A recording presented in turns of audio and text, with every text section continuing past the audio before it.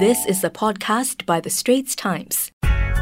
Now it's time for our regular sports show, Game of Two Halves, every Monday at 5:15 p.m, where I host the sports podcasters from The Straits Times. I'm Howie Lim, and with me are assistant sports editor Jonathan Wong and correspondent Sazali Abdul Aziz. Guys, hello. Hi, Howie. How are you? Hi, Howie. Good, thanks for asking. So lots to talk about. Let's start with the English Premier League returning this weekend. Fans around the world no doubt ready for their fix of English football. Liverpool, of course, begin the season as defending champions. But Manchester City, runners-up last term, are expected to put up a better challenge this time round. But easily one of the biggest EPL talking points over the summer break has been Chelsea's transfer activity. The London club have spent about £200 million. That's an eye-watering 360 million Singapore dollars on reinforcements. Which of their signings are you most looking forward to seeing in action? Jonathan, let's start with you. It probably has to be Kai Havertz, the German international. He reminds me a bit of Frank Lampard, the Chelsea manager.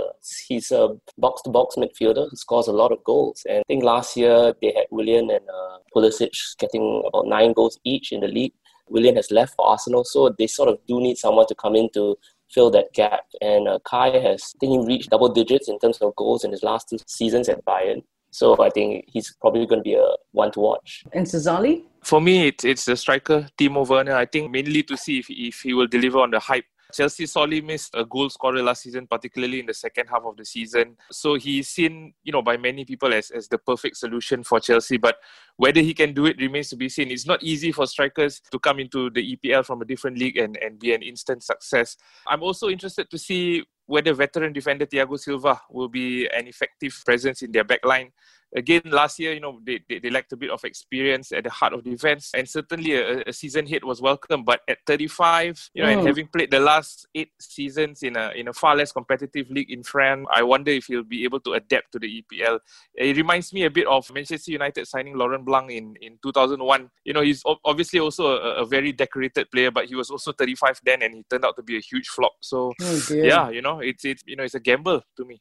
But it looks like Chelsea means business, not to say that you can always just throw money at the problem. Do you see them, though, being able to mount that challenge against Liverpool and Manchester City? I actually don't. I think it will be too soon for them to suddenly be, at the level of Liverpool and City, because obviously City and Liverpool have, moved up to a whole different plane in the last couple of seasons. On paper, of course, as you mentioned, their squad depth is incredible, but, football is not played on paper. And I think Frank Lampard will have a tough time to get his team to gel, particularly because of the short preseason this time round. And also, I think he will find it difficult to keep his squad happy. Players who got a look in last season, young players like Tomori, Mason Mount, Callum Hudson-Odoi, and Tammy Abraham, they'll all see reduced playing time definitely this season, and he'll have to make sure the morale of the players do not go down. And worst case scenario, he might even lose the dressing room. What do you reckon, John? Pressure's on Frank, isn't it? Yeah, definitely. I mean, like Sar said, he brought in a lot of young players last season, and that was also because of the transfer ban. And I mean, there was a lot of goodwill, him being an ex-Chelsea player. So there was no pressure on Frank Lampard last season to perform, and he did pretty well in getting to the FA Cup final and getting to the Champions League. But I mean, when you spend 200 million, pressure's going to go up on him, and there'll be a huge amount of scrutiny on his tactical abilities this year. Let's talk about what's been on everyone's lips for a bit. Lionel Messi. A couple of days ago, it looked as though City might be able to complete one of those most shocking transfers of all time by signing Messi from Barcelona. Messi has since made a U-turn, though, on leaving and decided to stay in Spain for at least the next season. What do you make of the whole saga surrounding who's touted to be the world's best player? John? This is a tricky one. I mean, it's really half-time in terms of this saga. I mean, if you think about it, yes, Messi's going to stay at Barcelona for one more year at the least, but they sort of have won the battle but really lost the war, because they have an unhappy player who's their captain, and it's probably going to be corrosive for the dressing room, and who knows how motivated he will be, and he will probably leave next year on a free transfer. So they have him now for 1 season, but there's so many more problems at the club besides just having an unhappy Messi in the dressing room. It was a bit of an anticlimax, wasn't it? I mean, the news came out of the blue. Messi has requested a transfer. Never in the last 15 years would you have thought he would, be angling for a move away from Barcelona. And then, the idea of him linking up with Pep Guardiola and playing in the EPL at 33, to see him adapt to English football, or perhaps English football adapt to Lionel Messi. it was so fascinating. But, as John said, he's not going this year, but it seems it could well happen next year when he runs out his contract. So, yes, the world waits with bated breath to see if Lionel Messi can actually start his stuff in the EPL next year. Let's go back to Chelsea, though. They kick off their season with a game away at Brighton. How do you think they'll fare? They have all this transfer news going on. And where else are you keeping your eye on for the first game week of the season, Sazali? I think they'll have it tough. Brighton are not a bad team. They sort of, they're a mid-table team. Some people tip them potentially for relegation, but they are a very well-drilled team. And I think, as I mentioned earlier, Chelsea with all their new additions, they might find it a bit tough to gel so quickly. They might be a bit disjointed. Brighton are well-drilled and they'll find it tough. But I still think Chelsea should have enough quality to scrape through a win. Elsewhere, I think, Liverpool and Leeds, obviously very interesting to see if Liverpool can hit the ground running, and Leeds, great to see them in the Premier League after so long. And, obviously to see Marcelo Bielsa as the manager, for the first time in English football's top tier. And also Spurs-Everton. Spurs, obviously, with Mourinho and Everton with, Ancelotti, two huge name managers at the helm of both teams. There's quite a bit of expected from both of these clubs. So, it will be interesting to see how they start off the season.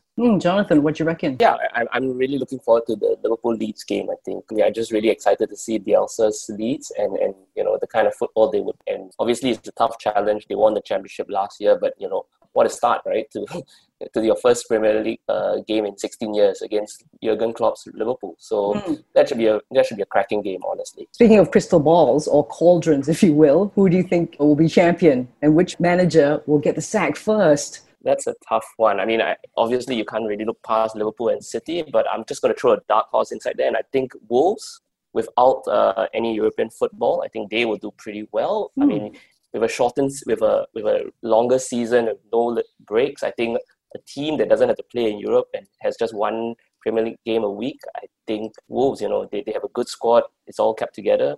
They could spring a challenge. Sazali? That's actually really interesting. I didn't really factor that in because, you look at teams that are in Europe, Liverpool, Spurs especially, they have to play some qualifying games for the Europa League and they have a really, really packed schedule. So that could be, a big factor. But, I still think, based on the simple fact of quality, I think it will still be Liverpool lifting the title. But Manchester City will be closer than they were last season. As I mentioned, Spurs, they are dark horses to me. It's whether Mourinho can drill them into a championship team or, it'll all blow up in his face and he'll probably get the sack before the end of the season. Although the first manager I think will get the sack is David Moyes at West Ham. Why? I think they're not doing that bad, are they? Yeah, but I think they have some really, really tough fixtures. I don't think David Moyes particularly is a fan favourite. And I think all it takes is a bad run of form. They didn't really particularly do well last year as well, but he kept them up. But I think if they don't, have a few good results, early on this season, we could see him get the boot. So talking about Spurs, the 8-part documentary series on Amazon, All or Nothing, has gotten some people talking. I mean, have you guys watched it? What did you think? It's no Last Dance by Michael Jordan, but... I think you're selling it short, Howie. I mean, it was great. I mean, it's All or Nothing, but it really was the Jose Mourinho show. I mean, Jose is fantastic at it. I mean, I've seen a couple of episodes and he's just box office. He comes in, after Pochettino has been sacked and you can see immediately how quickly he gets the players on his side. I mean, there are great examples of him, taking people like Dele Alli aside or Harry Kane and just, getting them all fired up and he looks like the kind of guy that, you will run through a wall for. And it's just a great insight into the kind of person that Mourinho is, and they talk a lot about his tactical nous. But really, you look at this, it's how he gets the players to fight for him so much. It's amazing. I love it. Yeah. No doubt. I think Mourinho is the star of this All or Nothing series. I think, as you mentioned, sports documentaries are all the rage now, given the success of The Last Dance. And basically, it's sort of the same formula with the football ones. We've seen it before with Man City, Sunderland, Leeds, and now Spurs. There's unprecedented insight and access, into what goes on at clubs and a peek at the personalities, the players and the managers. And like John said, him having conversations with Harry Kane and Dele Alli, telling Dele Alli to his face, you got potential, but you're lazy. And yesterday I was 20 years old and now I'm 56, So stuff like that, the way he sort of gets into his players' heads, I think that's so fascinating. We're at halftime now for the Straits Times Game of Two Halves. You can listen live on Money FM 89.3 from 5:15 p.m. every Monday, or you can subscribe to #Game of Two Halves on Apple Podcasts, Google Podcasts, or Spotify, and like us and give us a rating. On to the second half of the show, we saw a couple of unexpected incidents happen in some high-profile sports events over the weekend. In the Italian Grand Prix, Lewis Hamilton finished 7th despite starting on pole, with Pierre Gasly winning the first race of his career. John, you're Straits Times resident Formula One nut. Just how big a surprise was this turn of events in Monza? Yeah, I think it was a huge surprise, but I think it was a great race for F1. It was a breath of fresh air.